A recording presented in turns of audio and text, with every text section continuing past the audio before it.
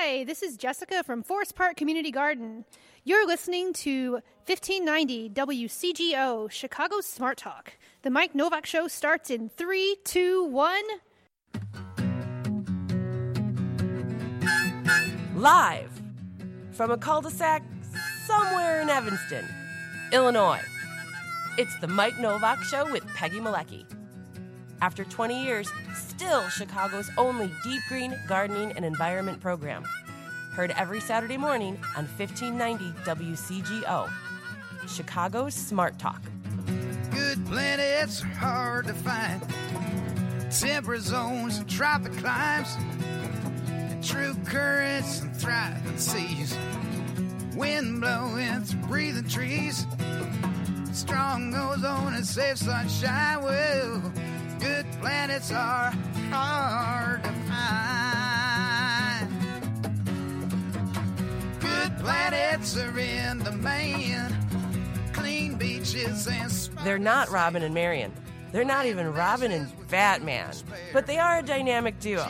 Here they are, Peggy Malecki and Mike Novak. High forests, no wetlands. Well, good planets are in demand. Right. Oh, Batman. that just makes me sad hearing that. Did you read all the tributes to Adam West yesterday? There were some ones on TV, too. Yeah, well, yeah, I saw the ones on TV and I read the ones, and apparently he was a charmer. He was one of those people that you really wanted to work with in Hollywood. And I saw they got his star on the Walk of Fame way late in his career, and everybody had something good to say about him, and that's really fun. You know, one of the things I've discovered in showbiz is, and you wonder about this, there's a lot of people who are successful who are not that talented. Mm-hmm. I mean, there's a lot of people out there who are talented, who are immensely talented and are successful, and you go, okay, I get it. They're brilliant. And then there are the people who are not brilliant and become very, very successful. And usually what I've discovered behind the scenes, having been in a little bit of showbiz, these are the people you want to work with. These are people that everybody wants to work with because they're positive. They come in, they know their lines, they hit their marks. They're no trouble. I mean, you hear all these stories, story after story about these prima donnas and the people who cause trouble. Nobody wants to work with those people. And so you have to sometimes because they're really famous. But then there's the people who are just a delight to have walk in the room. And that's what's his name from Family Guy, the guy Seth MacFarlane, who I'm not a particular fan of. I'm like the only person in the world that's just not, everybody's, I know, just, quotes chapter and verse of Family Guy. I'm like, I watch it from time to time. It's okay. So you're kind of it's okay. Yeah. It's a 14-year-old boy thing, basically. And there's way too much stuff out there in showbiz that's 14-year-old boy oriented. And so I don't have a lot of patience with it. But Seth MacFarlane yesterday was just talking about how wonderful it was to work with Adam West. To paraphrase him, because I don't have the exact quote, he said, people walk in here and say, what, do you have drugs in the studio? Where does all this come from? No, we just have Adam West. I know. Let's give that a ding there. It was very cool. So, and so I felt bad. So I was thinking about yesterday when we broke the news on this story to a lot of people. A lot of people were going, oh my God, Adam West, I heard it on the Mike Novak show. Well, we got it from the New York Times, but a lot of places didn't have it until. I think we scooped the Tribune by about an hour and a half. I think we did. And I felt bad because I was critical of the Batman series because it was campy and it wasn't my favorite thing in the world. And then I felt bad at the end of the day because I looked back at some of the clips and I went, yeah, it was goofy. A lot of people enjoyed it, and and it made Adam West a household name. So cheers to Adam West. Here's to you, Adam West. Welcome to the Mike Novak Show with Peggy Malecki. It's all Batman for 2 hours here today. And by the way, regardless of what Heather Fry said in the introduction, we're not only on Saturdays, we're on Sundays too. And tell your friends, tell your enemies. Oh, is that why we're here? Yeah, that's why. Sunday. No, I have no idea. Believe me, don't ask me why I'm here. And then we're on at 1 o'clock with an encore of Saturdays. With an encore. Ben, have we got an encore of Saturday show coming up at 1 o'clock? He's nodding yes. He's not. He's got the thumbs up. He's got the Donald Trump thumbs up. Stop doing that, okay? Just stop. You can't do that anymore. Use a different finger. No, not careful. Not that one. Not that one. Okay, thank you. We're on today till 9. Join us, 847-475-15. What did I say till 9? We start at 9. Yeah, oh, no, we're done. So we're done at 9. So time for breakfast. Let's go get some breakfast. 847-475-1590. And we had some callers yesterday. You got to love that. People asking about the black knot on their plum tree. Mm-hmm. Not snot. And not snot. I thought it was black snot because the phone line was really bad. Black snot. And transplanting tulip trees and all sorts of stuff. What was the third one? I can't remember what the third one was. Anyway, on today's show, a ton of people. Diane Blazek from the National Garden Bureau and All America Selections. And we're going to talk about it's the year of the brassica, year of the year of the rose, year of the daffodil, and year of the pansy. And we'll talk about what that means. Josh Mogerman from the NRDC, who hasn't been on the program, I looked it up, for 2.5 years. So I'm very happy to have him. We'll be talking, believe it or not, politics and climate. Oh, no, don't turn us loose on that. And Breanne Heath, who's been on the show a number of times, love Breanne. She is the owner-operator of The Pie Patch, which is Chicago's back-of-the-yards organic, pick-your-own fruit farm. And they're having a barn raising next week. It's in Chicago. It's very cool. And barn raising is in quotes. Yeah, we have to find out what that means. Yeah, I have no idea, really. So I hope you join us for all of those conversations. It's the Mike Novak Show with Peggy Malecki on WCGO 1590. Is this the year you finally get your lawn off drugs? But why stop there? Why not work with your city, your park district, and your local schools to create a neighborhood of lawns that are beautiful and safe? Logic Lawn Care is an Evanston-based company with a decade of experience managing large turf areas naturally. They'd be happy to sit down with you, your local school, or city to answer any questions and to give you a free lawn care estimate. Go to logiclawncare.com or call 847-421-6500. DNR Services Unlimited has been serving the north and northwest suburbs since 1992. They can take care of those little problems that never get done. They perform complete bathroom, basement, and kitchen remodels, and if you're looking for a complete home makeover, they can handle that too. Visit their website at restorethenorthshore.com or give them a call at 847-998-1687. That's restorethenorthshore.com or give them a call at 847-998-1687. It'll be easy to find someone cheaper, but a lot harder to find someone better. Have you ever walked into a hair salon and been overwhelmed by the smell of chemicals? That's never going to happen at Organic Roots Eco Salon. They use only the safest, most natural professional hair products available to make sure you get great color results that last and won't harm the environment or you. Their salon products and services are free of ammonia, formaldehyde, and other toxins typically found in hair color, perms, and other treatments. Organic Roots also offers a complete menu of natural hair care services for textured hair of all lengths, including the non-toxic Cezanne Keratin Smoothing Treatment. They even repurpose hair clippings, recycle product containers, and use LED lighting. Now that's green. Walk into 21st century hair care for women and men at Organic Roots Eco Salon, 3417 Dempster in Skokie. Book your appointment at organicrootsecosalon.com or call 847-423-2653. Health and beauty. You no longer have to sacrifice one for the other. What is this, anyhow? This is Your Talk. This is America, Jack. On 1590 WCGO, Evanston, Chicago.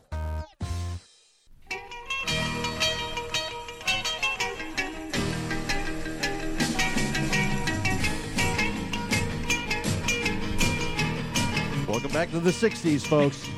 We're spinning vinyl. That's right. This is all vinyl all the time.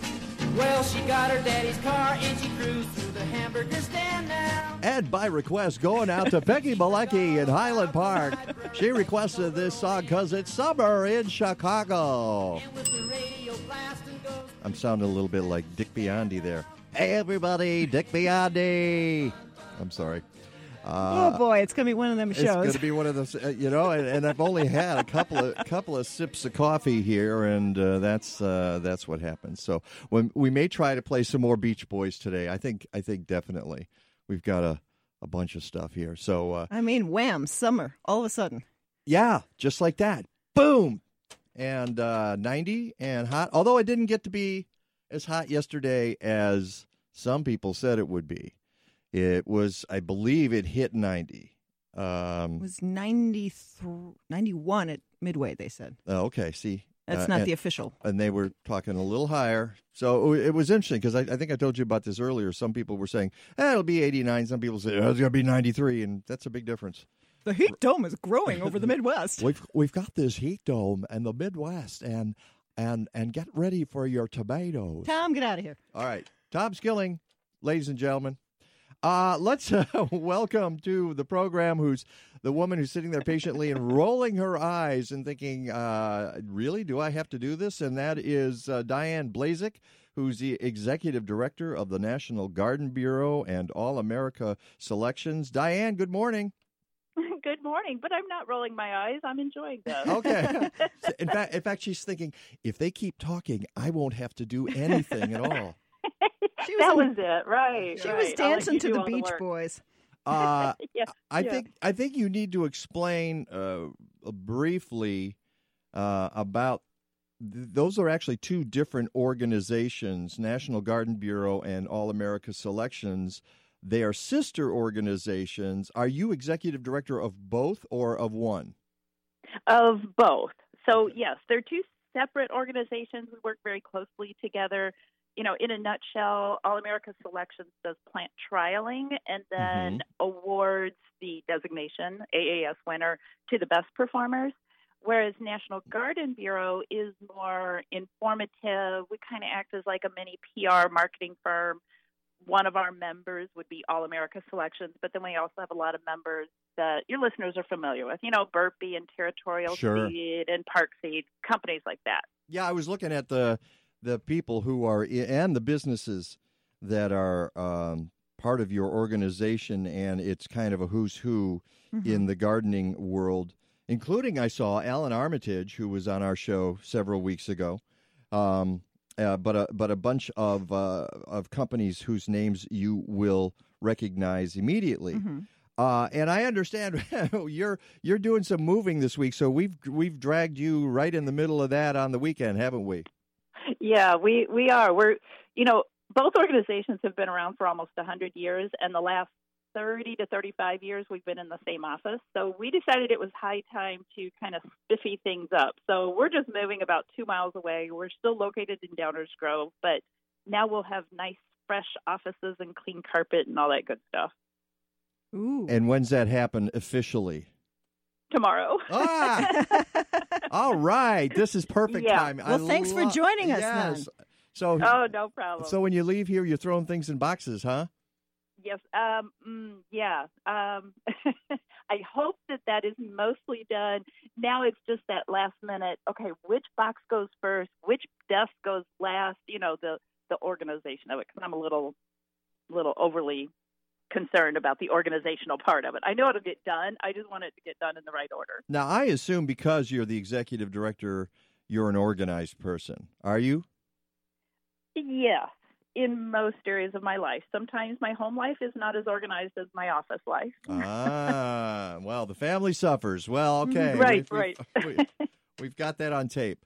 But one of the things that the National Garden Bureau does is it picks plants each. Oh, and I'm going to get to that in a second, the year of plants. But something that popped into my head when you were talking about the organization and the industry and what I read online, I find it fascinating that you're kind of a marketing arm, not of a company, but of an industry.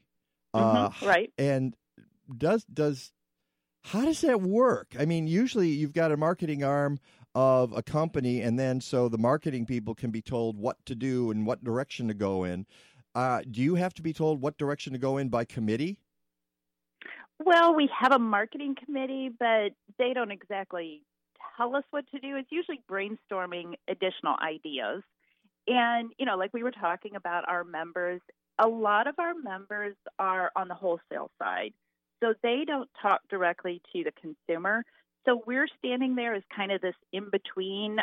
In fact, our new website, one of the themes is Connect. So we're taking the commercial side of horticulture and the consumers and being that go-between. Like we work with garden communicators quite a bit, radio personalities, and magazine and book authors, those big popular radio personalities we have in this world. Nobody like that around here. So that's how we operate on behalf of our members. So yes, they, like a Burpee, they will have their own marketing staff and they do a lot, but we supplement it. For other companies, we may be the only connection to the consumer. And that's very interesting. I have this vision of these companies saying, I don't want to talk to them. You do it, okay? But yeah. So let's get back to and I was looking at the list here of the folks who are in, and I mentioned who's who, people like, as I mentioned, Alan Armitage, Bonnie Plants, Brent and Becky's Bulbs, Cobra Head, Gardner Supply Company, Jung JW Jung Seed, or do they pronounce it Jung or Jung, as in the psychoanalyst? Johnny Select. Go ahead. Yeah. What? Well, I'm pretty sure it's Jung. I've tried to pronounce it Young before, but I've been corrected to Jung. Jung. Yeah. So it's Jung Seed. So it's not Jung. Yeah. Okay. Right. Silly me. Johnny Selected Seeds, Park Seed. Burpee, as you mentioned. Proven winners. So all of the above. And right. And speaking of proven winners, I just got a couple of rose plants from them in the mail the other day. So that's part of the marketing arm too, isn't it? It's exactly right. Sending out plants so that people can test them and then write back and say, "Hey, this thing's really the latest and the greatest," or not so much. Right. Yeah, that's another part of how all these companies are trying to get the word out. Because this is live goods. This is plants. This is not a widget you put on the shelf. So anytime that there's an endorsement from a trusted source, then it's another really good way of communicating. Mm-hmm. So let's get to that idea of the plant of the year. These and why you have more than one. Well, you have more than one because you want different kinds of plants. So this year you've got 4 plants that are plants of the year for 2017. And they are the pansy, the daffodil, the rose, and the brassica. Right, yeah. 4 different classes. Right, exactly, because you got what is it? Your bulb, your annual, your what's the rose? What's that category? Ornamental? Perennial. That's a perennial. So a shrub is considered a perennial.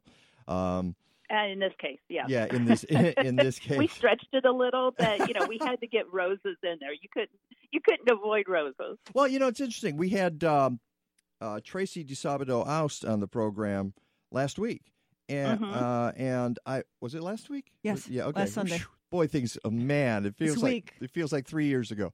And one of the questions I wanted to ask her is, do you consider a shrub a perennial?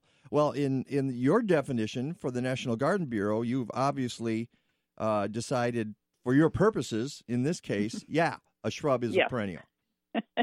Yes. And then in other cases, like with All America Selections, we trial perennials, but we only trial herbaceous perennials. We don't trial the woody. Yeah, exactly. So, sometimes the lines get blurred because, when it comes right down to it for the home gardener or the home consumer, if it goes in the yard, it's their garden, So why get all technical? And let's just talk about the different things that go in the yard and how you take care of them. Well, but there are people out there who are nitpicky about those kinds of things, and to them, a perennial is herbaceous. It's not a woody plant. For me, I'm like, I really don't care. It's if it grows. You tell me what you want to call it this week, and I can roll with that. Right. So one of the things that we were fascinated by, and I'm looking at it right on our screen here, and so the graphics you guys had put together are really lovely for your year of plants, and I've got the year of the brassica up right on the screen in front of me. And that's a lovely, lovely. Is that a watercolor or a drawing? Yes, that's actually a very interesting story. About 3 years ago, we decided that we needed an upgrade, to our look. And so I got in touch with one of my daughter's good friends. They've known each other since kindergarten, and she's a graphic art major. And she came up with our new NGB logo. And then every year we have to have 4 new logos for each year of crop. So every year she's cranking out these watercolors. A very creative girl. Yeah. She's got a great future in front of her, and we're very happy with everything she came up with for us. Yeah, we didn't pay her, but these really look good. But wait. I guess I'm projecting here. That's what happens on this show. All right, that's a different thing. But if you go to MikeNovak.net, you'll see it. Scroll down the article, and you'll see 2017 Year of the Brassica. And if you go to the National Garden Bureau website, and I have a link there, you can see all of those logos, and they're really well done. Go ahead, Peg. So I was going to ask some questions, especially on the brassica, because I was reviewing. You guys had a PDF slideshow up there of like 61 different brassica. Yes, there's quite a few to look through. Yeah. So are these all new selections? Because they didn't match necessarily all of your new introductions off the website. Where do you come up with the list of what you're including? Well, this is where our members come in. So what we ask them for is examples of this class that they want to feature. And sometimes we have to be kind of selective. They probably send in more than 60. So we're looking for a really good representation. If we only got one kohlrabi, we might go out and say, come on, does anybody have a purple kohlrabi they can include? So we want a good variety of things. And also part of the purpose of this program is to kind of inspire people to try different things. And there's a lot of new breeding work out. So, the brassicas that we're featuring are not the brassicas that were being grown 30, 40, 50 years ago for the most part. So every once in a while we include some heirloom. Yeah, they're not your mother's brassicas is what you're saying. Right. Yeah. So, an orange cauliflower, that wasn't around 50 years ago, but now we have an orange cauliflower. Really? So we want to include that and talk about that. Yeah. And by the way, if folks are listening and go, what's a brassica? And I'm going to read this directly from your site. So this is what the National Garden Bureau says. The brassica family of plants is one of the most prolific genera of vegetables in the world, enjoyed by countless generations in many forms and playing a starring role in many culturally significant recipes. Brassica vegetables, including bok choy, cabbage, cauliflower, collards, broccoli, Brussels sprouts. Hello. Kale. I should have known they both capitalized there. Kale, kohlrabi, rutabagas, and turnips are popular around the world today and have been a major food source for as long as anyone can remember. And this is a really very interesting here, also known as cole crops, C-O-L-E, derived from the Latin word caulis, denoting the stem or stalk of a plant. Brassica provide plenty of nutrition, vitamin C, and soluble fiber, and healthy doses of what's that, Peggy? Glucosinolates. Okay, thank you. A compound that helps reduce the risk of various cancers of the digestive tract, meaning you want to eat your brassicas, okay, folks? In addition, your broccoli. Yeah, eat your broccoli. That's what it is. I don't like broccoli. In addition, red brassicas provide mega doses of anthocyanin, a powerful antioxidant, at bargain prices. Some, what was that word again, Peggy? Glucosinolates. Thank you. Have a bitter flavor. That makes them unpalatable to some people. Modern breeding has replaced some of that with neutral flavored ones, so all palates can enjoy brassicas. I didn't realize that that you guys or that the world has dumbed down brassicas for us so that we can eat them.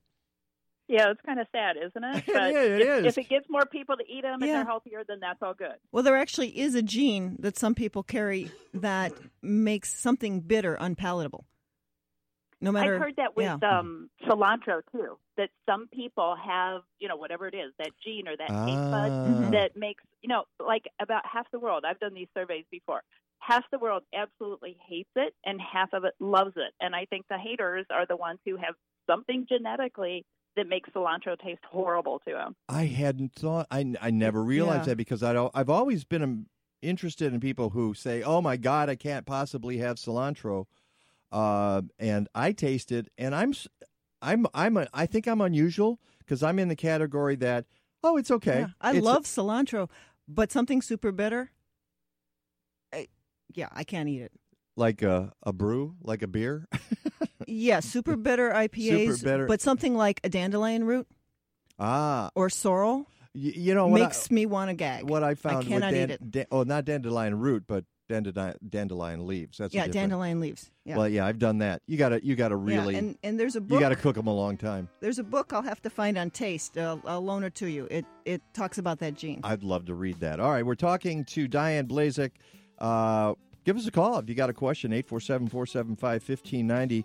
We'll be right back with her. She is the Executive Director of the National Garden Bureau / All-America Selections. It's the Mike Novak Show with Peggy Malecki. Stick around.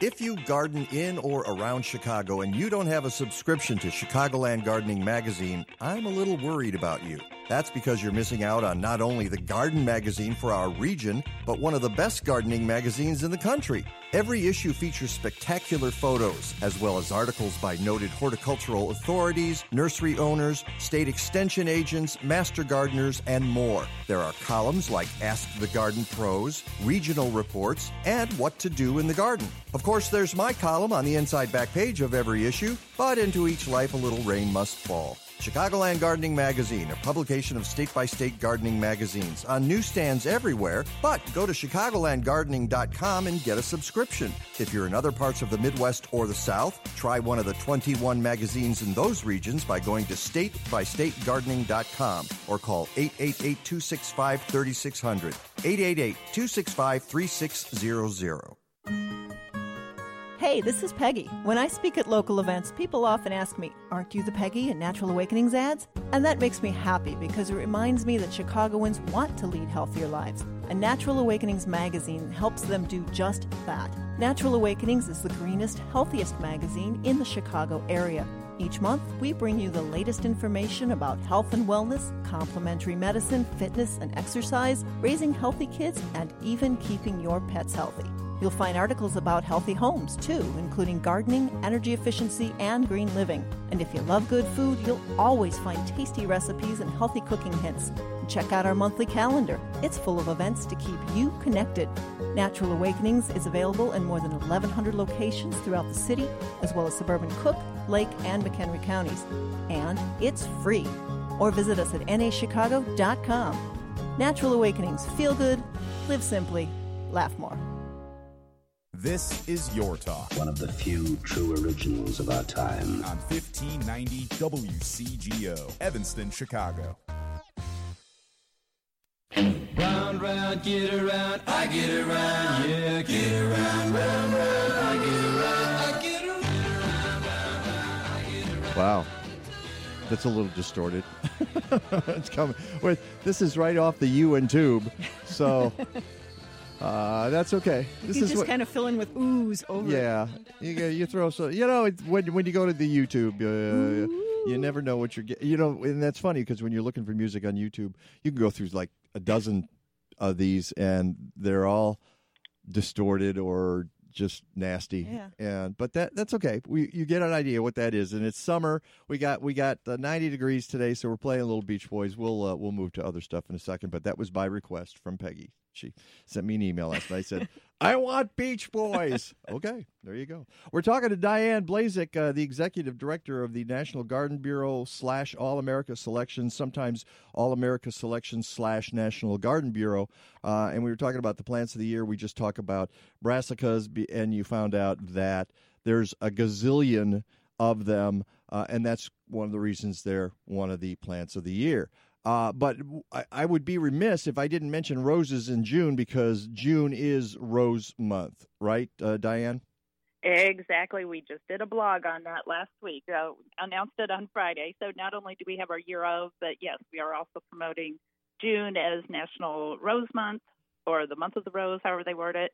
We're working in partnership with the American Rose Society. I'm not sure if you do much with them out of Alabama, I believe. Uh-huh. So they were very helpful providing images and information for our fact sheet. And, yeah, great organization. I have to say, I'm one of those guys, and I'm not going to make any friends here, but I'm one of those guys that says, how many varieties of roses do we really need? It gets to be confusing after a while, and I'm not the only one. I think the average gardener, when someone says, get yourself a rose, their eyes glaze over and their head starts to swell because there's so much out there, and then what happens is they end up getting a knockout because that is and that's got to be right, the popular one, right? It's really popular, and that's got to be frustrating to you because you obviously want them to expand their palate and see what's out there. Knockouts traditionally don't have wonderful fragrance, although I know they've bred some of that into them. That originally was the knockout. But trying to promote roses has got to be an interesting challenge for you. Yeah, you're right, because people do know just, one or two brands, or they're really hung up on, well, my grandmother had this one and I'm keeping it alive and everything like that. So with all of our programs, we're just trying to expose everybody to all the different varieties and why there are new varieties available. And some of them, gardening is a very regional hobby. So we always like to say, rely on your friends at the local garden center or your local extension agent. They're the ones who are probably going to be best versed on, well, what really works in your area. Mm-hmm. And they'll be able to ask the questions. Well, what do you want? Do you want a climbing rose, or do you want it for fragrance, or do you want it where you're going to get tons of blooms all summer? So you're just going to have to talk to some of the experts and the people who are dealing with this day in and day out. And, don't try to do all the research yourself. There's a lot of experts out there that'll help. Well, and often, unfortunately, it boils down to showing up at the garden center and what do they have in stock? Yeah, what's left? Right. And, yeah, well, yeah. It's true because while there are a lot of people who will go online and they will research roses and order something, there's a lot of people, and I guess I number myself among them, I show up at the garden center and see what's there. And I do the same thing. I know. Right, yeah. Because it's easy. And you may have a list of things you want, but you go and you're like, this one might work instead. Yeah. It's there. You can take it home and you can immediately plant it. Right, yeah. However, the good news about my yard is that it's completely filled. There's no way I can add another plant. So when I go, I'm not even tempted anymore at garden centers. I look at that and go, oh, how interesting. 20 years ago I might have put that in my yard, but not now.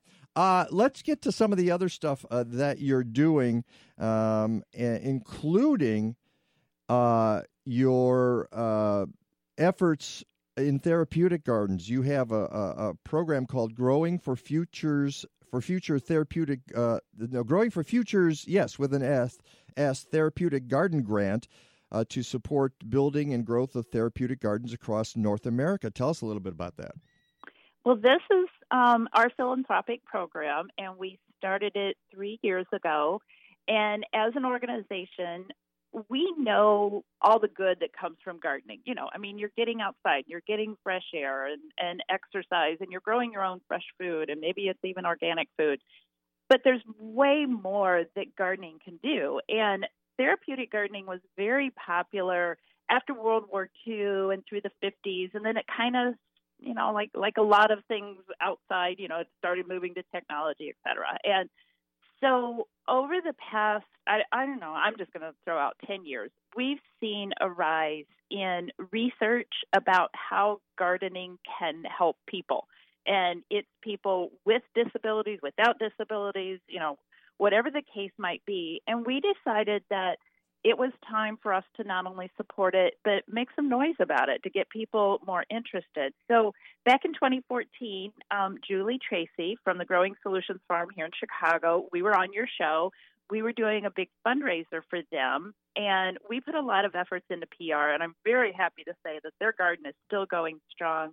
And since then, we've turned it from a fundraiser into a grant. So we just set aside $5,000 to $10,000 every year, and applications come in. We work very closely with Chicago Botanic Gardens. They're on our committee that kind of weeds through all the applications. And we narrow it down to a couple gardens, then we put them out on social media and basically take votes. So the public can vote on, which one do they think gets the first place grant money and then second and third. And it's just quite often when I start talking about these garden grants, I tear up because you're hearing about what these programs are doing for people and the difference they make in their life. And I think the one that is most sentimental to me, it's down in Dallas, and it was one of them that we recognized last year. It provided a respite place for children who are impacted by homelessness. And they found that there were some behavior issues and acting out. But once they came into the garden and started learning how to plant things and were doing some weeding, a lot of those aggression issues would go by the wayside. And that's just one small example of the many things that you can get from a therapeutic garden. I'm kind of surprised that you mentioned that therapeutic gardens were popular coming out of World War II. I shouldn't have been surprised, but that's the first I've heard of that. Yes, it's very prevalent. I mean, then for, the veterans returning. Right. It's huge now. Again, down in Dallas, we were down there a couple of years ago, and we visited a place that's called Farm, Farmers Assisting Returning Military, and they have an old-fashioned type farm. It's probably 10 acres or so, but they do row crops and gardens, and they have sheep and cattle.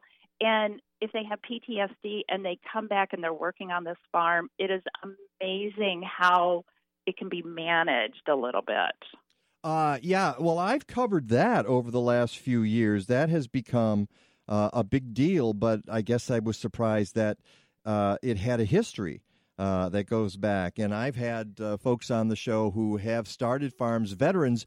A couple of women came on the show several years ago from a farm in Indiana called Wild Blue Yonder, and they obviously were Air Force.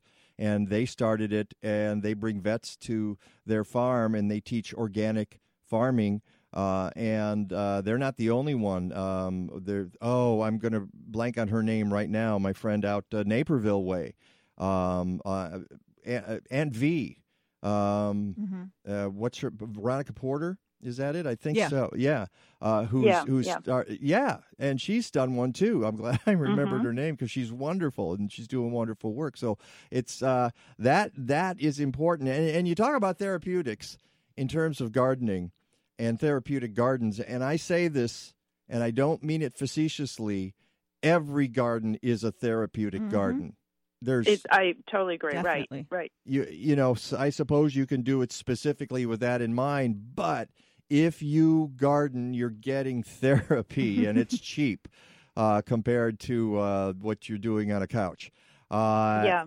And so that's another reason to advise people to do that. There's something about rolling in the dirt. The song that we play at the start of the second hour is basically about throwing away the cell phone and rolling. Get your hands in the dirt. Get your hands in the dirt.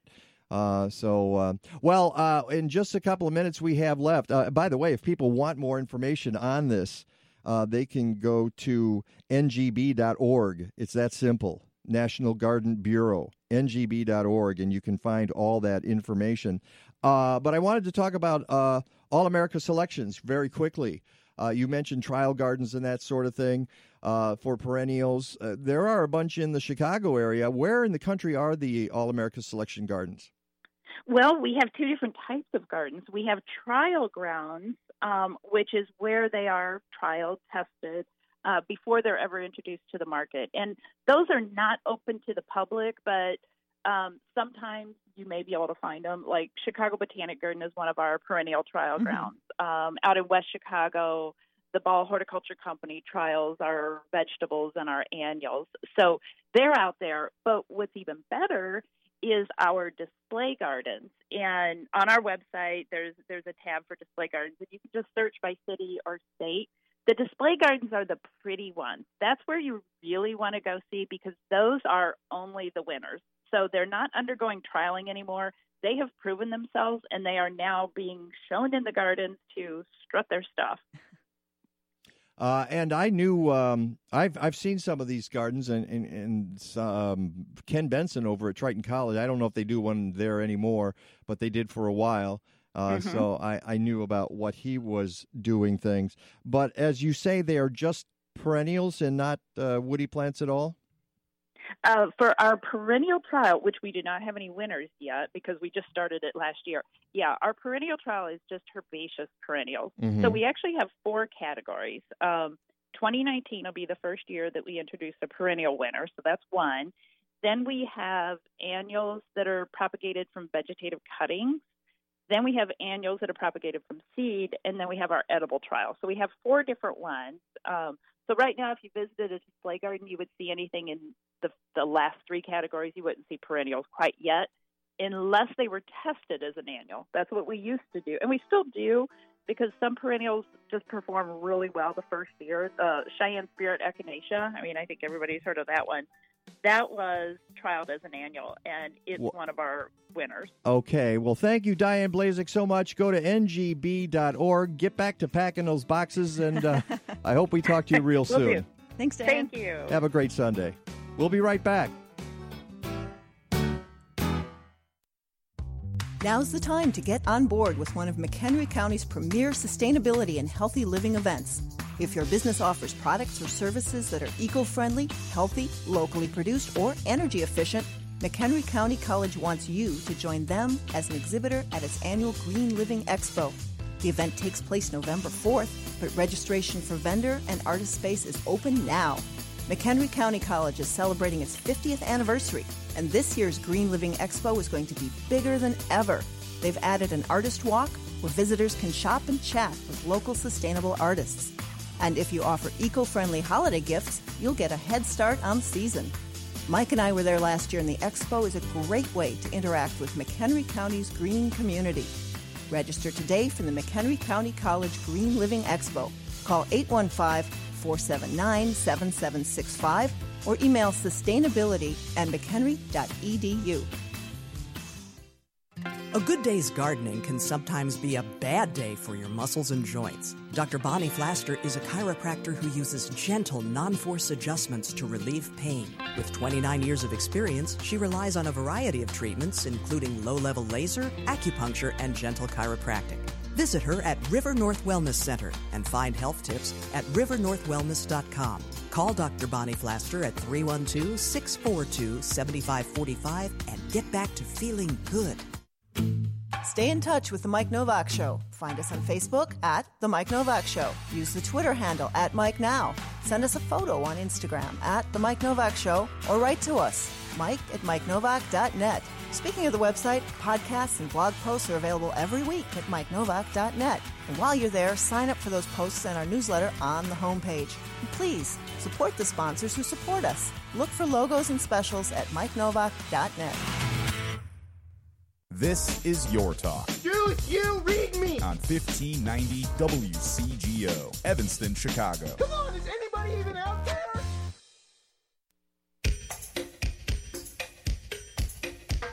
Aruba, Jamaica, ooh, I wanna take you. Bermuda, Bahama, come on, pretty mama.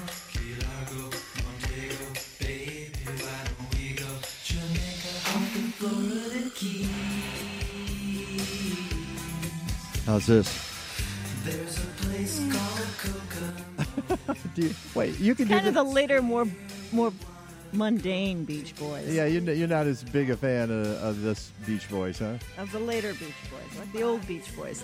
You want the old Beach? Okay. So the Beach Boys at Taste of Chicago once. That was fun. Did you really? Yeah. Back when it was the old Taste of Chicago, Mayor Burns' Taste of Chicago. Oh my goodness, Taste of Chicago, At, Mayor Byrne. Yep, Soldier Field. Uh-huh. Soldier Field? Yeah. The So Beach that was Boys played Soldier Field. Cool. And that was like 1952, right? Could be. No. Welcome back to the Mike Novak Show with Peggy Malecki. We're furiously looking through our stuff here because after our conversation with Diane Blazek, we started talking about. Yeah, I'm getting locked out of Tribune articles. Yeah, well, yeah, you got to get the subscription. Yeah. Does it cachet? Sometimes no cash. I believe that's a.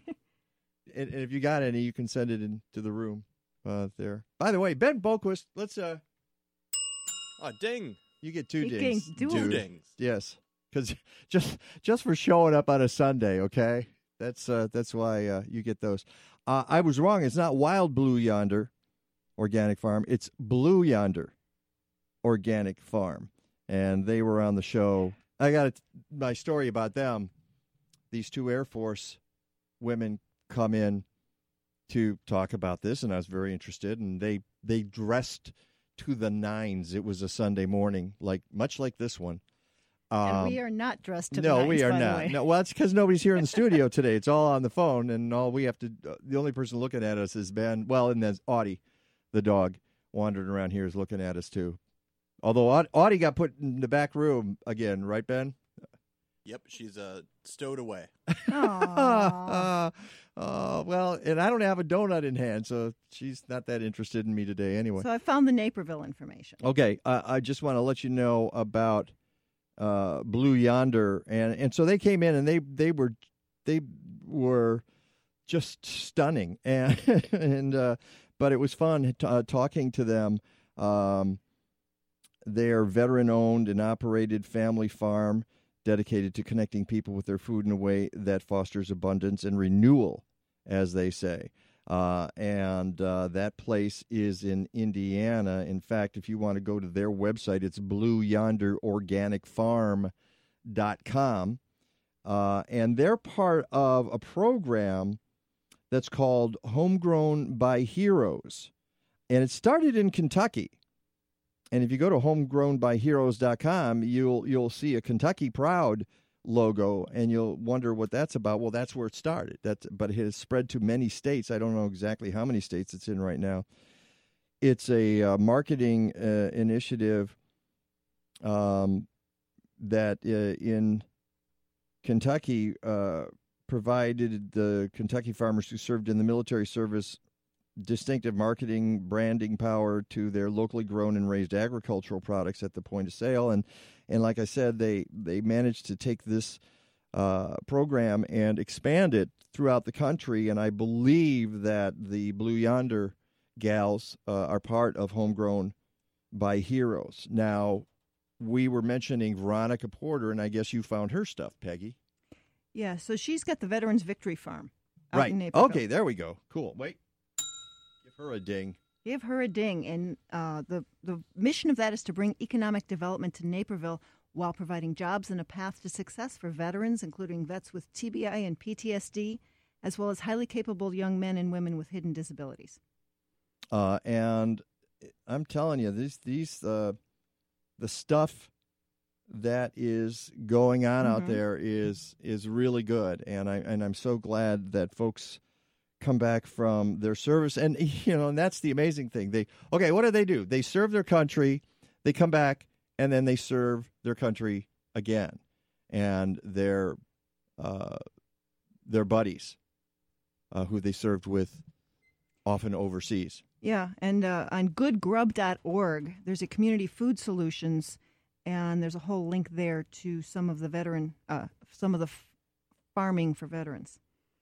So I'd say if people know of other groups around, send us a tweet. Yeah, or send something on Facebook. Or email. And, while we're here, speaking of sending us something and getting word out about things, I need to let folks know that we are going to be live on the 24th. Where's my cheat sheet? I can't. Oh, hold on. Talk amongst yourself here. It's right over here. So it'll be live on the 24th. We're going to be with the fish. It's going to be really cool. We don't want you living with the fishes. It's the 25th annual Midwest Pond and Koi Society Koi and Trade Show. And we talked about this yesterday, the Max McCook Athletic and Exposition. And that's how it ends. And exposition. And exposition. Facility. Place. Koi pond. Well, I've been there, and I'm going to put photos of that up. A couple of years ago, I spoke there, not about koi, because one of the things they do is they have all kinds of seminars, and they bring in other people to talk about things other than koi because, let's face it, people who have koi ponds also have gardens in their backyard. So I came in and did a talk about gardening. And I got to see these containers with all these koi. And you get kind of carried away with your camera because there's so many different colors and you think you can get the perfect photo of a koi. Of course, they're swimming around and it makes it difficult. And just when you focus, they leave the picture. And you're trying to shoot through the water, and that makes it tough too. So, but this is the 24th, which is a Saturday. Our regular show from 10 a.m. to 11 a.m. Will be done live at the 25th Annual Midwest Pond and Koi Society Koi and Trade Show at the Max McCook Athletic and Exposition Facility in McCook, Illinois. And you'll see the koi. I think we're going to talk to some judges. How do you judge a koi? How do you know this is a good fish? Besides, it's it's got some pretty scales there. Exactly, and nice orangey color. And I'm hoping Dr. Bob Passavoy will be there for many years. Bob has been on my program, not for a while though. He used to come on regularly back when I was at Gargantua Radio down the dial, and we would talk koi and ponds. And his philosophy about ponding and people who start ponds is, if you start a pond, you're going to want a bigger one. And that was the way it went with him. It's like if you start a pond, that's what's going to happen. Yep. You're going to move into something bigger. So you can go to mpks.org to get more information, and I hope you come out there and join us, especially if you have an interest in this at all. And who knows what we'll be talking about. It's going to be a really fun time. Yeah, there's all kinds of seminars and I think things about building up the garden around your pond, too, so that should be interesting. Well, yeah. Yeah. I mean, that's what folks do. Yep. They kind of put all of that together. And so you're going to go out in this heat after the show and plant tomatoes today? Is that what's going to happen? I don't know if that's going to happen today. It may wind up happening tomorrow. And we don't have Rick DeMaio today.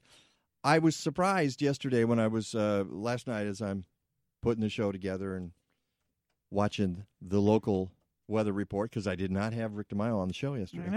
I know. I'm lost. There's an emptiness in my life. And I saw that there might be rain by Tuesday. How cool is that? I'm glad, because they were forecasting. Yeah, actually, that's what I have to do is I've got to water when I get home. That's not a bad idea. That's what I've been doing. Kathleen, I've been taking care of the tomatoes while you're gone. I did water them yesterday. All right, second hour of the Mike Novak Show with Peggy Mucky coming up, so stick around for that. Captain's log, stardate 42326.1. The Enterprise is under attack by an apparently hostile life form. Mr. Worf, status report. Inexplicable, Captain. They appear to be perambulating vegetables. We are being stalked by stalks of asparagus. That is incorrect, Mr. Worf. Killer asparagus was the subject of a very popular 21st century tome by the brilliant author Mike Novak. Mike Novak. I'm familiar with his work, and so am I. Mike Novak was one of the smartest, funniest people in the horticultural world of the 21st century. Tell me more, Mr. Data. He has been variously compared to Mark Twain, Dave Barry, and Edgar Allan Poe. Raven Gosblach, my favorite holiday dish. Thank you, Mr. Wolf. Mr. Data, options. It seems to be available online at AroundTheBlockPress.com. AroundTheBlockPress.com. What do they have to say? It appears that Mike Novak is a slapstick every gardener. I prefer my asparagus with a side of patach. Mr. Wolf, are you joking? Actually, Captain, I believe he is choking.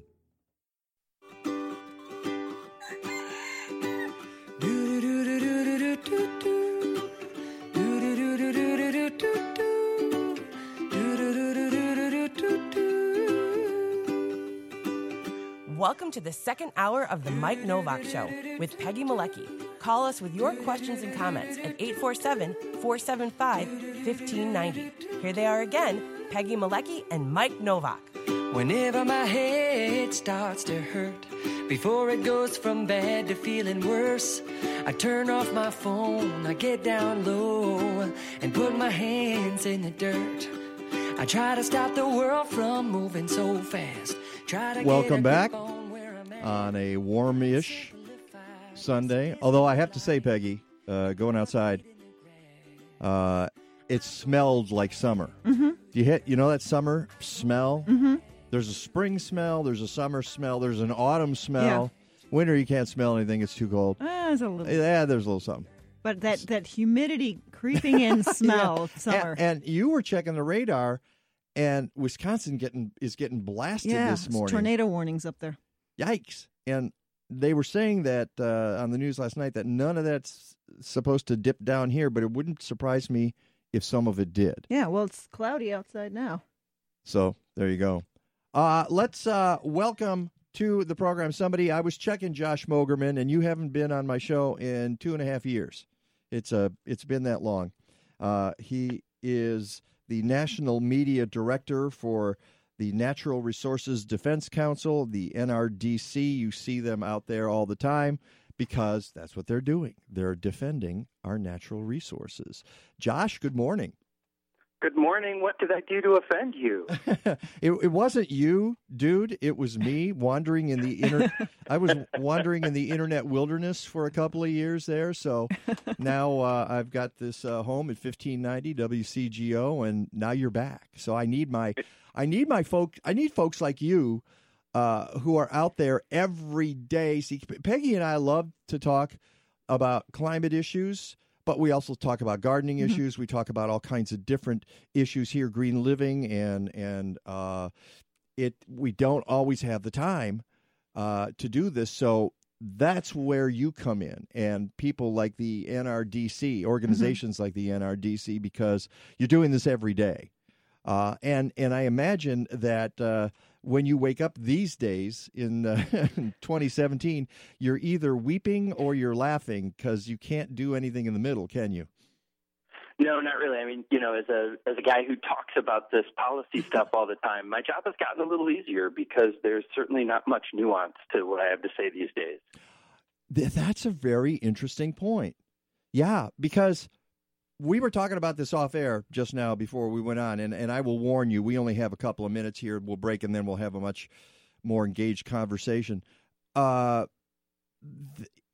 has not been this much attention on climate, and I can't remember how long. When Obama was negotiating the deal in Paris, which he signed, although he didn't send it to the Senate, and there's issues about that, but you look at the election last year, I used to rail about how environment was never, ever discussed in any of those debates.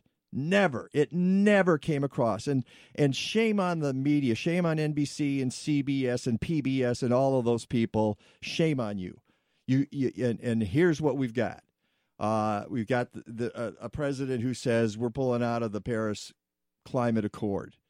And it's not surprising, is it, Josh?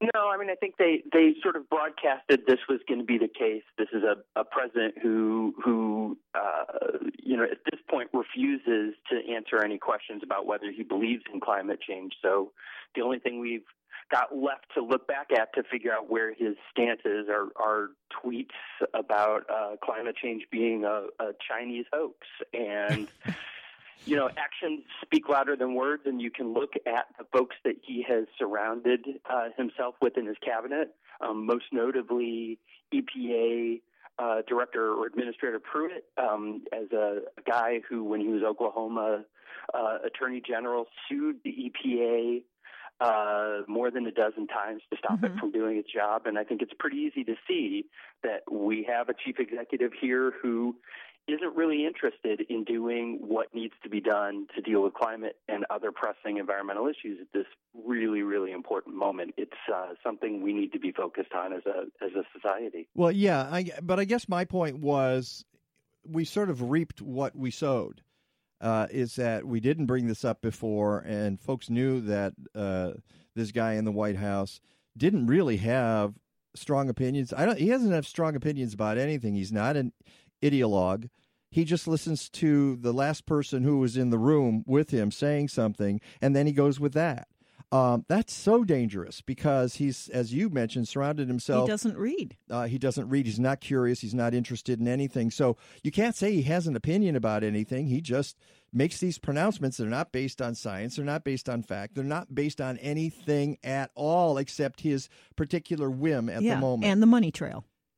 And an alleged money trail, because one of the things he said at this announcement pulling out of the Paris Accords is that I'm going to be saving us a bunch of money. Well, prove it. Saving who? Yeah, prove it. There's no indication, and I think you could probably help us with this, Josh, that pulling out of that accord is going to save us any money. Yeah, we had committed $3 billion. I guess $1 billion had already gone into it. That's from what I read. But if you look at the long-term effects and the long-term benefits of staying with the accord and the new energy that we would create, we'd probably make a lot more money. Well, we need to take this break. We'll be back with Josh Mogerman, who is the NRDC National Media Director. You're welcome to call us. Here's your chance, 847-475-1590. It's the Mike Novak Show with Peggy Malecki, 1590 WCGO Chicago's Smart Talk. Have you ever walked into a hair salon and been overwhelmed by the smell of chemicals? That's never going to happen at Organic Roots Eco Salon. They use only the safest, most natural, professional hair care products available to make sure you get exceptional color results that last and won't harm the environment or you. Their products and services are free from ammonia, formaldehyde, and other toxins ordinarily found in hair color, perms, and keratin smoothing treatments. Organic Roots offers non-toxic, vegan-friendly nail services. They've also just introduced a complete menu of natural hair care services for textured hair of all lengths. And how many salons do you think repurpose hair clippings, recycled product containers, and use LED lighting? Walk into 21st century hair care for women and men at Organic Roots Eco Salon, 3417 Dempster in Skokie. Book your appointment at organicrootsecosalon.com or call 847-423-2653. Health and beauty. You no longer have to sacrifice one for the other. Chicago Gardeners, is your yard looking good this year? Why not enter it in the Chicago Excellence in Gardening Awards, open to residents of the city of Chicago and presented by the Mike Novak Show, Illinois Extension, the Shed Aquarium, Chicago Community Gardeners Association, and Natural Awakenings Chicago. The awards provide recognition to the hard work and creativity that make our city a healthier, more beautiful place. They support the pride we take in our neighborhoods and help us build our communities.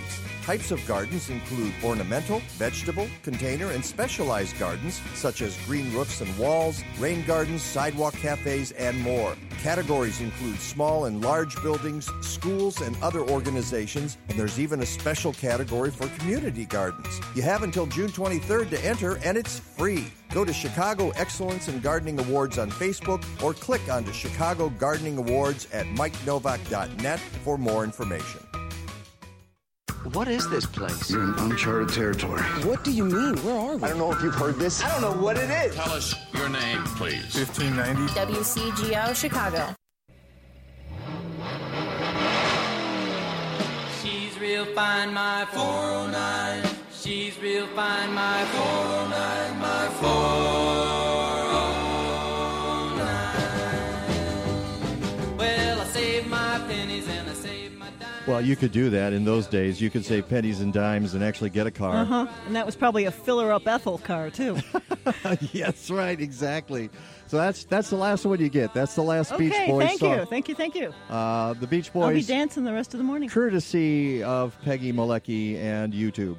Welcome back to the Mike Novak Show on Chicago Smart Talk, 1590 WCGO. On the phone with us here, we have an old friend, Josh Mogerman from the NRDC. He is the coolest guy at the NRDC because he said so himself last night in a text. I thought that was the coolest dude.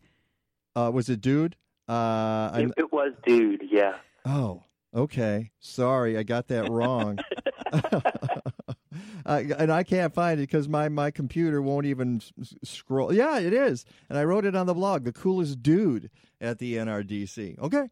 And we're honored to have the coolest dude at the NRDC. So I want to get back to what I set up before the break, which was follow the money. That was the Trump guy's explanation of why we're pulling out of the Paris Accord because it's going to cost the United States a bunch. What would be your response to that, Josh?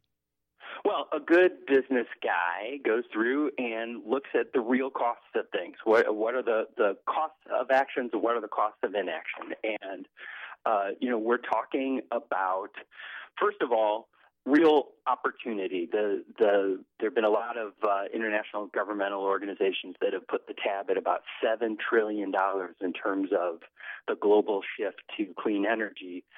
By pulling out of the Paris Accord, we're essentially pulling ourselves out of the negotiations on how that moves forward. We're pulling ourselves out of a lot of opportunities to really advance those technologies. And, don't forget, most of those are things we invented here in the United States. So we're taking a big hit on that side. And on the other end, look at the costs that we're already incurring from climate change. We haven't even seen the worst of it. We're just starting to see those impacts. And, we were talking off the phone about impacts of flooding and salt water getting into drinking water. I was reading about that.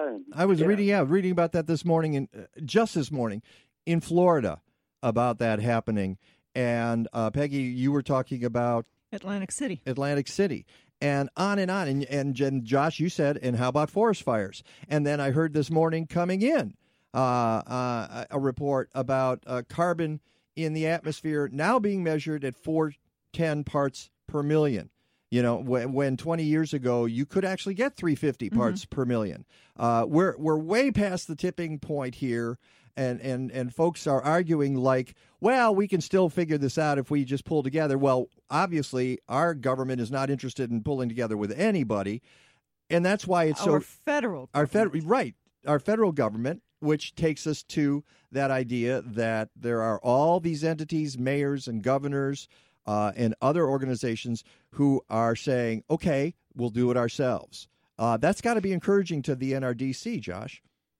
Yeah, I think that's exactly right. And this is a trend that we were seeing even before the decision to leave the Paris Accord. And I think if you look here in Illinois, you have the Future Energy Jobs Act, which went into law this month, which is a really aggressive effort to incentivize and embrace clean energy here in the state of Illinois. You've got the effort from the city of Chicago to embrace the Paris Accords, but also to push back on some of the other things we see the Trump administration doing, like posting climate data. The climate data that had been residing on EPA websites for years and years, the current administration scrubbed that data. The city of Chicago stepped in, posted it, made it available for the public. I mean, that's the sort of climate leadership that we're seeing from cities and states. It doesn't reverse the trend. It doesn't do everything we need, but it's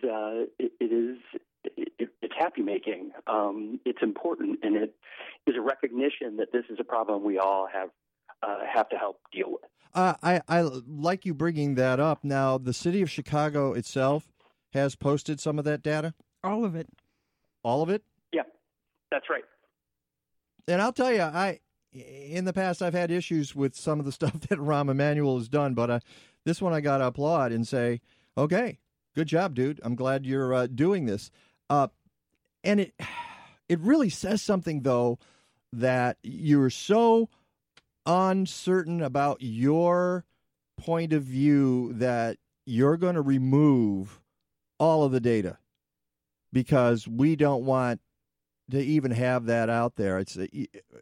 These are people who have no confidence at all that they can make the argument that climate change is not happening, which we all know it is. It's the consensus is out there. I saw this wonderful post that Kathleen from our team and my partner put up on the Mike Novak Show page, Facebook page, just yesterday.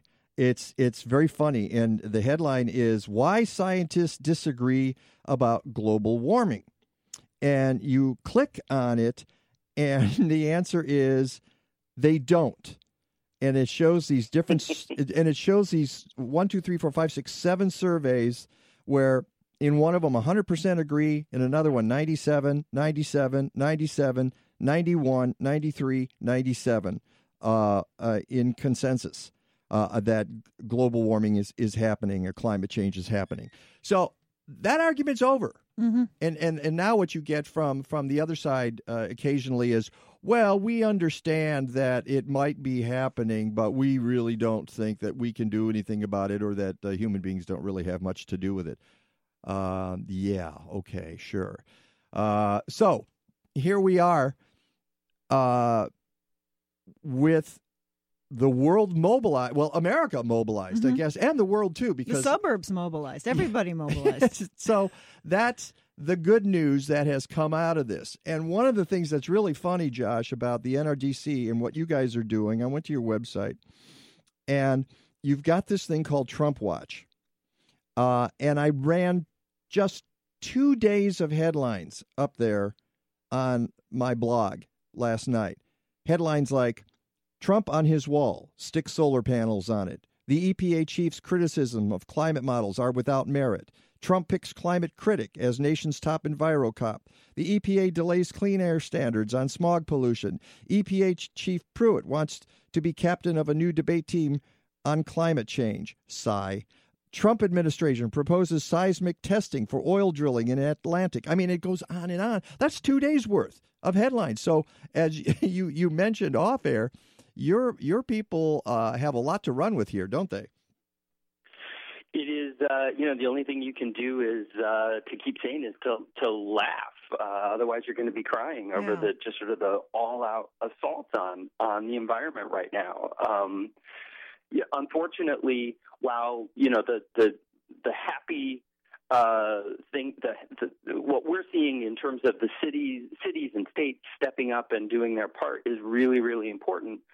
Unfortunately, a huge amount of folks in the country just aren't paying attention, and folks who are going to be impacted by these things, loosening of regulations that are there to protect the public from air pollution, water pollution, impacts on our food supply. These are all things that are being addressed very quietly in Washington, D.C., and if folks are not paying attention and not letting their elected representatives know that this is not going to be, this isn't going to work out for America, and this is not the intention of the voters, these things are going to keep happening. It's not just the Trump administration; it's actions in Congress underway too. So we're getting it on both ends, and I'm glad you mentioned Trump Watch.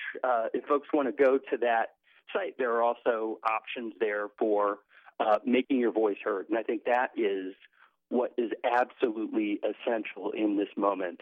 Folks in D.C. are doing things because they think we're not paying attention. Mm-hmm. If we make our voices loud, they will revert back to doing what should be looking out for the needs of the people, and that's not happening right now. So what do you advise people to do? You say there are a number of ways people can engage. What's number one on your list? Well, I think there are a bevy of things going on right now since the departure from Paris. So there's a new campaign that's not just not an NRDC campaign. We're a part of it, but lots of others. It's #I'mStillIn.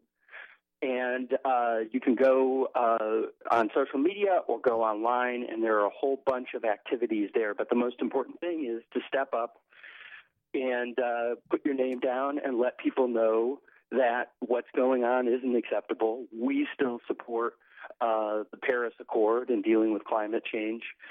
Step up, get off the fence, let our elected officials know that this matters.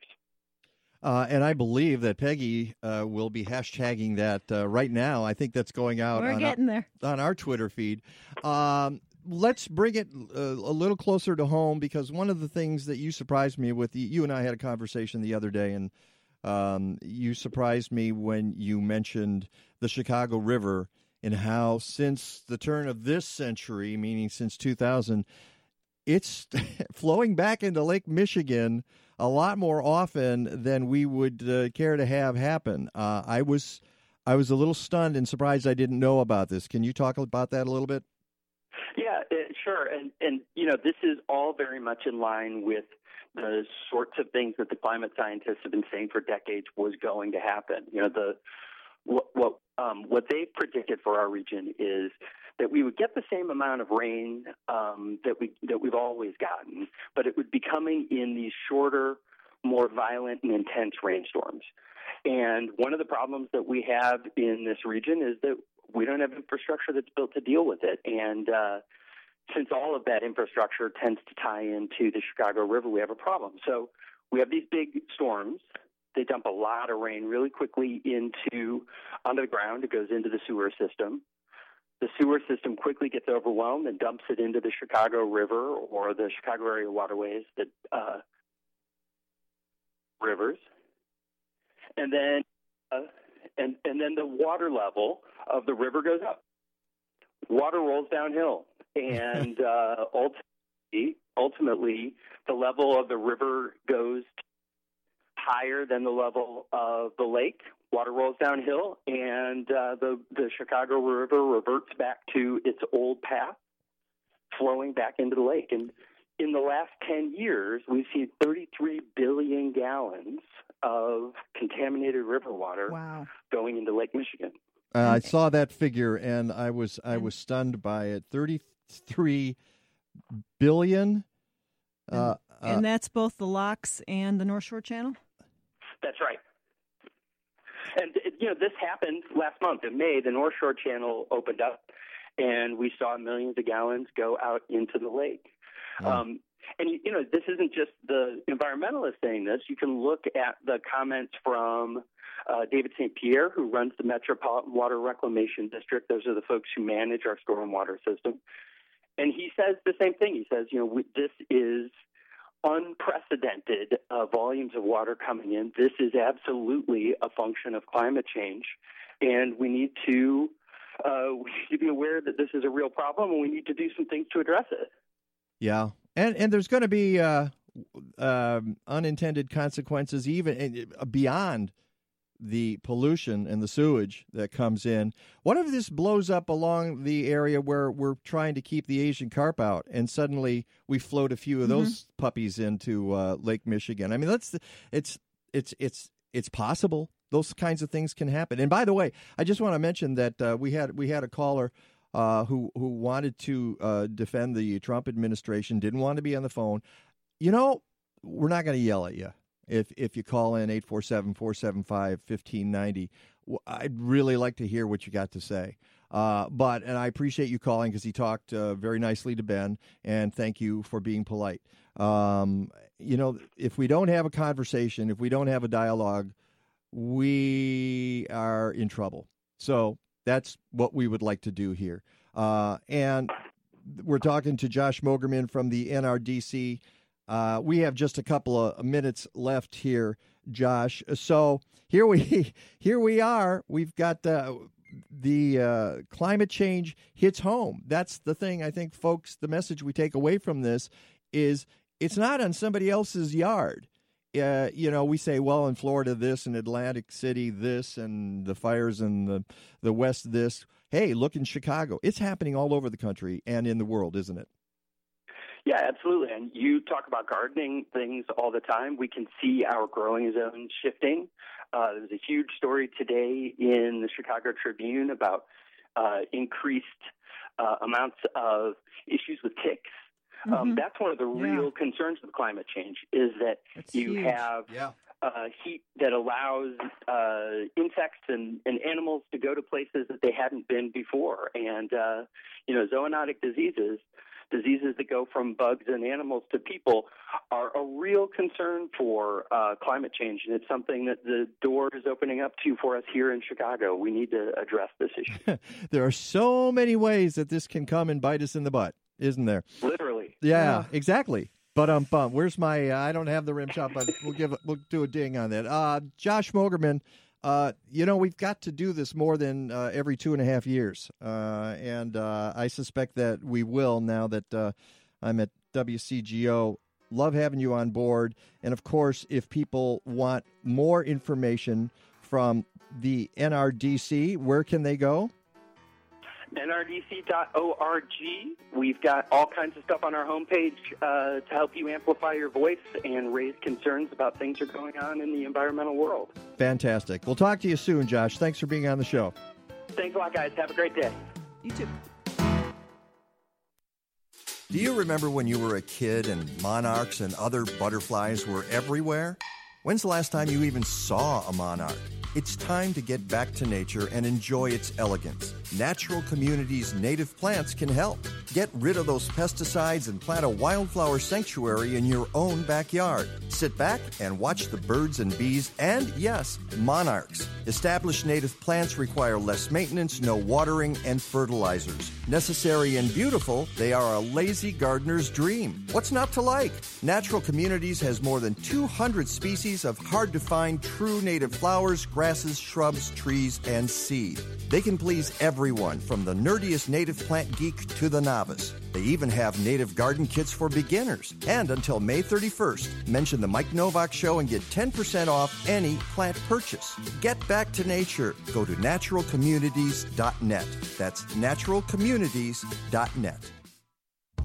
Now's the time to get on board with one of McHenry County's premier sustainability and healthy living events. If your business offers products or services that are eco-friendly, healthy, locally produced, or energy efficient, McHenry County College wants you to join them as an exhibitor at its annual Green Living Expo. The event takes place November 4th, but registration for vendor and artist space is open now. McHenry County College is celebrating its 50th anniversary, and this year's Green Living Expo is going to be bigger than ever. They've added an artist walk where visitors can shop and chat with local sustainable artists. And if you offer eco-friendly holiday gifts, you'll get a head start on season. Mike and I were there last year, and the expo is a great way to interact with McHenry County's green community. Register today for the McHenry County College Green Living Expo. Call 815-479-7765 or email sustainability@mchenry.edu. That sound you hear is my time machine letting me know it's time to return to our own world. This is Your Talk, WCGO. Hang on. When this old world starts getting me down and people are just too much for me to face, I climb way up to the top of the stairs and all my cares just drift right into space. All right, they'll get to the part right here, coming up. It's peaceful as can be, and there the world below can bother me. Let me tell you now when I come. You know, they're not even going to get to the on the roof part. No, he did say, when I get up, climb the stairs and I get up to the roof. Oh, here we are. It's fresh and sweet. Up on the roof. All right. And the reason we played that, of course, is we have Breanne Heath on the phone right now, and she just climbed down from the roof. And I know about it because it's in my neck of the woods in the Logan Square neighborhood, and you guys have a pretty remarkable rooftop garden / farm, whatever you guys want to call it, up on the roof there in Logan Square. How's everything looking on the roof, Breanne? Everything's looking great. I feel like this is my best gardening year yet. Really? I harvested broccoli, purple and white cauliflower, and purple sprouting broccoli. Wow. I'm jealous. Already? I didn't get my broccoli and cauliflower in yet. My broccoli's like the size of a dandelion where the head's forming.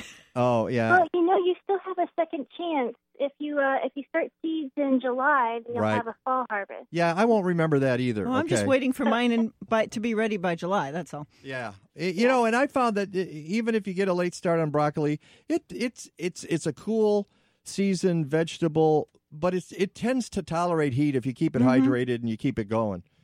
Yes. Yeah, I've been watering it really well. I've been trying to keep up on the watering this year more than usual. Well, you haven't had to worry about that until about the last week. The last 2 weeks even. It's been, pretty hot and dry.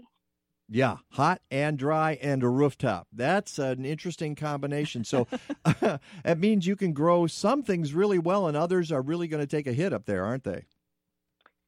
I haven't really had anything not do too well up there. I'm growing raspberries, grapes, broccoli, lettuce. The other day I harvested a 2-pound butterhead lettuce. We saw that on on the Facebook page. Yeah, I was pretty proud of that monster. So maybe you need to go to Logan Square and fix up Mike's garden, then come to Highland Park and get mine moving.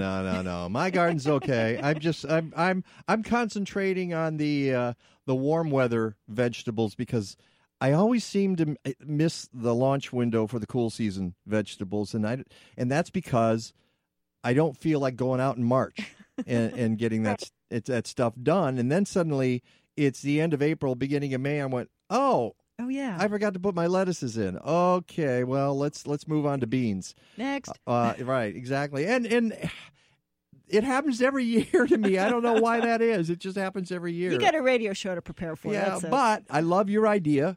At the end, July, August, start preparing for the fall crops, and you can do some of those cool season vegetables then.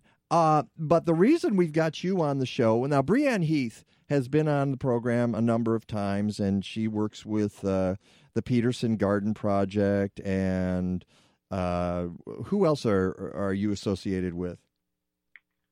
Peterson Garden Project, and then my own farm, the Pie Patch. Oh, well, I was going to get to that. I've just other organizations, but she is the owner and proprietor of the Pie Patch. It's a pick-your-own farm, organic farm, and here's the best part. It's in the city of Chicago, in the Back of the Yards neighborhood, and Breanne grows strawberries, apples, pears, plums, raspberries, rhubarb, apricots, peaches, pumpkin, and Concord grapes. Wow, that's amazing. So how's everything doing this year? Well, everything's pretty weedy. I'm doing well, and I'm keeping up to date on my rooftop garden, but my own farm down in Back of the Yards is a little neglected right now. The weeds down there are enormous. And some of my beds are 100 feet long, so it can take 8 to 10 hours just to weed one bed. Wow. So by the time I'm finished with one and start the next, it's almost like a second full-time job, just dealing with the weeds. And it's on the same day. She finishes one and then she has to go back to the beginning because the weeds have already grown that fast. Wouldn't surprise me. But I saw a post the other day in the AUA, that's Advocate for Urban Agriculture's listserv, their Google group, and it said, join AUA and Slow Food Chicago for our 4th group volunteering day at urban farms and gardens across the city. Our next Raise the Barn crop mob will be at the Pie Patch. And I thought, what? Are you putting up a barn? What's going on? This is next week. It's Saturday, June 17th, 9 a.m. to noon. I'm not going to be there because I'm going to be here in the studio, unfortunately. But I swear I'm going to come down there and help you pick weeds. How's that? I'm going to help you clean out some weeds because I know how to do that. And the Pie Patch is at 5045 South Laughlin in Chicago. Again, 9 to noon, Saturday, June 17th. What is this Raise the Barn crop mob all about? Well, I'm not sure what the Raise the Barn thing is about. This is the first. This is the first year that I believe Slow Food and AUA are partnering together to do these crop mobs. For the past 2 years, I've done crop mobs with Slow Food Chicago. Similar model, going to a rural or an urban farm with a group of volunteers to help out for, say half a day. This year, AUA is partnering, I think to maybe widen the pool of volunteers or widen their advocacy reach. And I think Raise the Barn is just what they're calling the whole series of crop mobs. So you're not literally raising a barn, it's a metaphor. I think so, yeah. So what are they doing though? Yeah, what are they going to help you do? Weed? Weeding is not a very fun thing for a big volunteer group to do. Yeah, but very necessary, very necessary. Yeah. Yeah, so for groups like this, I like to plan more projects, project that we're going to start and finish in the same day, so there's a sense of accomplishment. There's not really going to be a great sense of accomplishment with weeding down there. So we're going to be working on the pumpkin patch, preparing that for planting.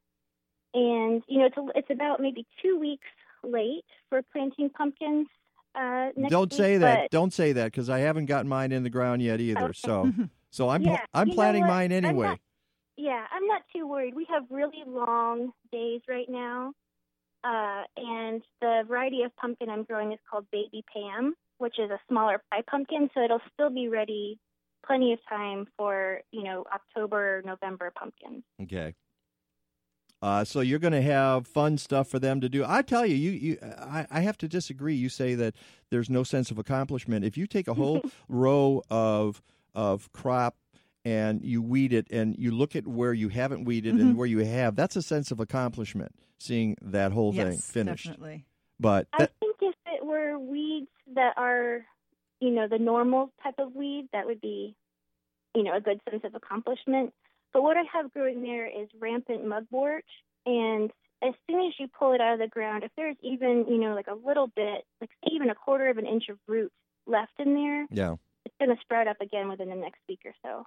And that was, I assume, on the property when you got there. Yes, and I suspect that it was planted on purpose. Many folks use it as a medicinal, but it just really spread and went crazy. I weeded thoroughly in February when we had a few warm days, again in April, and it's already maybe 6 to 8 inches tall. Wow. Well, yeah, and that's sort of a site specific, and there you go. It's sometimes some sort of hazard is right there. Somebody's medicinal herb is somebody else's bane of their existence. Oh my gosh. Way too much for tea. It really is my bane. Yeah, I'm so sorry to hear that. I wanted to talk a little bit. Let me ask you a really quick question. We got a call yesterday on the show about plum trees and black knot. Somebody had black knot on their plum tree. Have you ever encountered that problem? No, I haven't. My problem right now is plum curculio. And it makes the fruit will form, and it'll get maybe about half size and mature, and then just drop. Yikes! Yeah. And has that happened on all your plums, or just some of them? What's the story? It's happening on all of my plums, and it looks like it might be spreading to some of the apples. I'm still learning. I know a lot about vegetable growing, but I'm new to fruit growing. So what I'm learning about this is that it really has to be sprayed for this insect right after blossom drop. So after the bees have pollinated the plum blossoms will drop, and then the fruit will start to form. And that's a signal to the female plum curculio to lay her eggs. And so that's when you really want to spray. Part of my problem is missing that window because I'm so busy with other stuff. But also, I haven't really found what I think might be a good, effective spray approved for organic production. Well, yeah, organic. You're looking for an organic spray, obviously, right? Yeah. Yeah. Yeah, and the thing is I haven't even sprayed for anything at my farm, so far, not even, sprays approved for organic production. So the idea of using a spray, is pretty new to me, having to deal with a pest like this. All right, and we have just a couple of minutes here, but I wanted to let folks know that Pick Your Own dates are 1 to 4 p.m., but you've got dates on, you had one yesterday, but next Saturday, the 17th, along with the mob coming out there, and on Wednesday, June 21st, and if people want to come another time, do they have to make an appointment? Is that how that works? No, it really is better to just, give me a call and see if I'm down there. But really, like the Pick Your Own days are when I'm ready and, I'm guaranteed to have a lot to pick. Okay. And you can find it at thepiepatchfarm.com. Pints are $4, quarts are $8. Very reasonable. It's fresh. It's organic. I'm going to come down there. I'm going to grab Kathleen, and we're going to head on down and pick a few ourselves. So, Breanne Heath, I hope things go well next week. Good luck with your Curculio and everything else going on at the Pie Patch, and we'll have you back on the show soon, I hope. All right, thanks a lot. All right, take care. It's the Mike Novak Show with Peggy Malecki. We're coming into the home stretch. Stick around.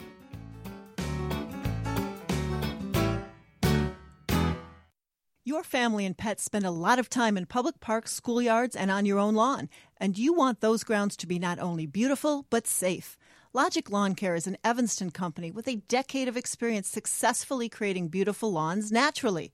Logic works with homeowners on the North Shore and also with schools, park districts, and cities across Chicagoland to manage large turf areas naturally. Get a free estimate. Go to logiclawncare.com or call 847-421-6500.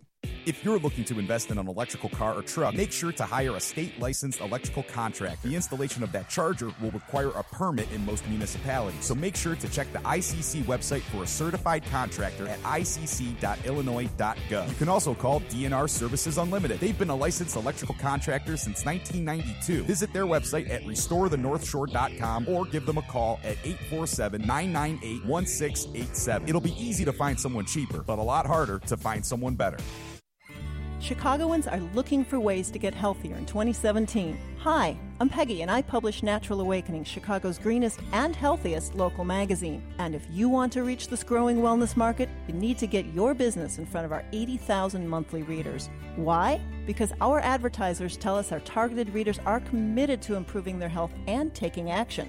They're looking for holistic wellness practitioners, integrative doctors and dentists, nutritionists, health and lifestyle coaches, yoga classes, green landscapers, even home improvement and energy efficiency experts. Our dedicated readers pick up their free copies each month from more than 1,100 locations throughout the city and suburbs because they know it's the best source for information about healthy, green living in Chicago. Call me today at 847-858-3697 to learn more. That's 847-858-3697. And check us out at nachicago.com. Natural Awakenings. Feel good, live simply, laugh more. Your Talk. This is Your Talk, only on 1590. Your Talk. WCGO, Evanston, Chicago.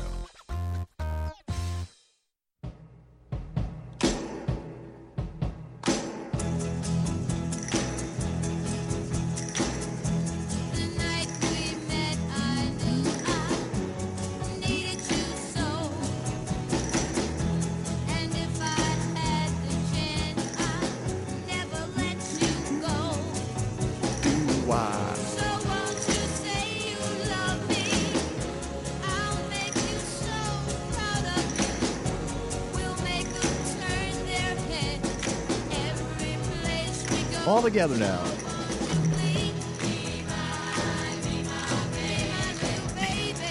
I couldn't resist. I saw this sitting up there. Since this is I saw that. This is our 60s and 70s tribute today on the Mike Novak Show. Why not? The Ronettes. Yeah. Great song. Oh. Anything you want to sing? Go ahead. No. That's No, this isn't. Well, never mind. What's not your Mighty House. They sing. Oh, yeah. On Mighty that's House. true. So we don't. Okay. My Mighty House sings, by the way, Saturday mornings, 7 to 10, right here on WCGO. Chicago Smart Talk, 1590 WCGO. Yes. As we wrap up here, we wanted to call your attention to several things. First of all, you heard it earlier this hour, the Chicago Excellence in Gardening Awards. Tell your friends, as I say, tell your enemies, tell your relatives, which are often your enemies and not your friends. And we're just encouraging people, gardeners in the city of Chicago, to enter, and you can do that by going to my website, mikenovak.net, MikeNowak.net. You'll see the Chicago Garden Awards at the top of the page, and click on that, and you get all the information. You go to the Illinois Extension website, and you can fill out. And I know that this time of the year, here we are in June, and it's getting hot, and that's when people start thinking about their pumpkins and their melons and their squashes and beans and peppers and tomatoes. My tomatoes are in the ground. Peggy's soon to be, maybe. They're like reaching toward the ground. They're crying out to Peggy when she comes home, saying, "Please, please, plant It's amazing us." how those indeterminates just kind of grab your ankles and They go, do. "Plant us." That's right. Plant us. Hey, Ben. And so we just wanted to let people know that this is going on. Mm-hmm. And all you got to do right now is sign up. The judging isn't until July, so don't worry if everything's still looking a little small in your garden. And that was the point I was going to make, is that some folks are just getting going. They go, I don't know what my garden's going to look like. Yes, you do. You know what you planted. You know what you planted. You know what it's going to look like. And if you're going to enter the contest, you know you've got a gorgeous garden anyway, so don't be That's shy. right. Sign up. There you go.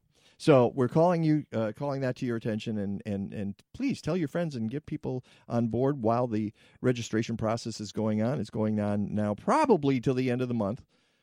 So again, go to MikeNovak.net and look for that information. Now, the other thing we wanted to call to your attention is a photo that we put on the This Week's Show blog, and it's of the Chicago River, and it's right at the top.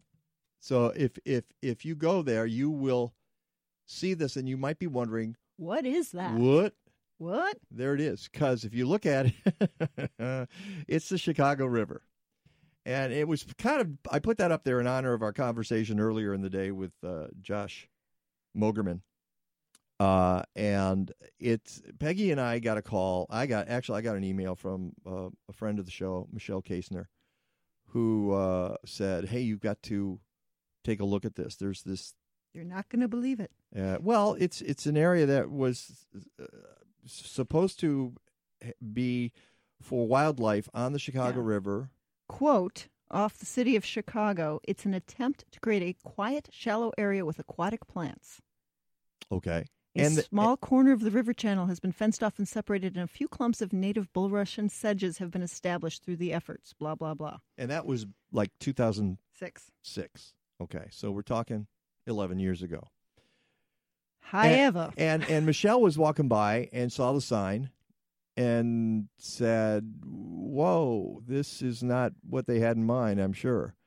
For one thing, you can't get to it, and that's good. That's fine. You know, it's not about people. It's about the nature. It's about the wildlife on the Chicago River. But if you look down, you see junk.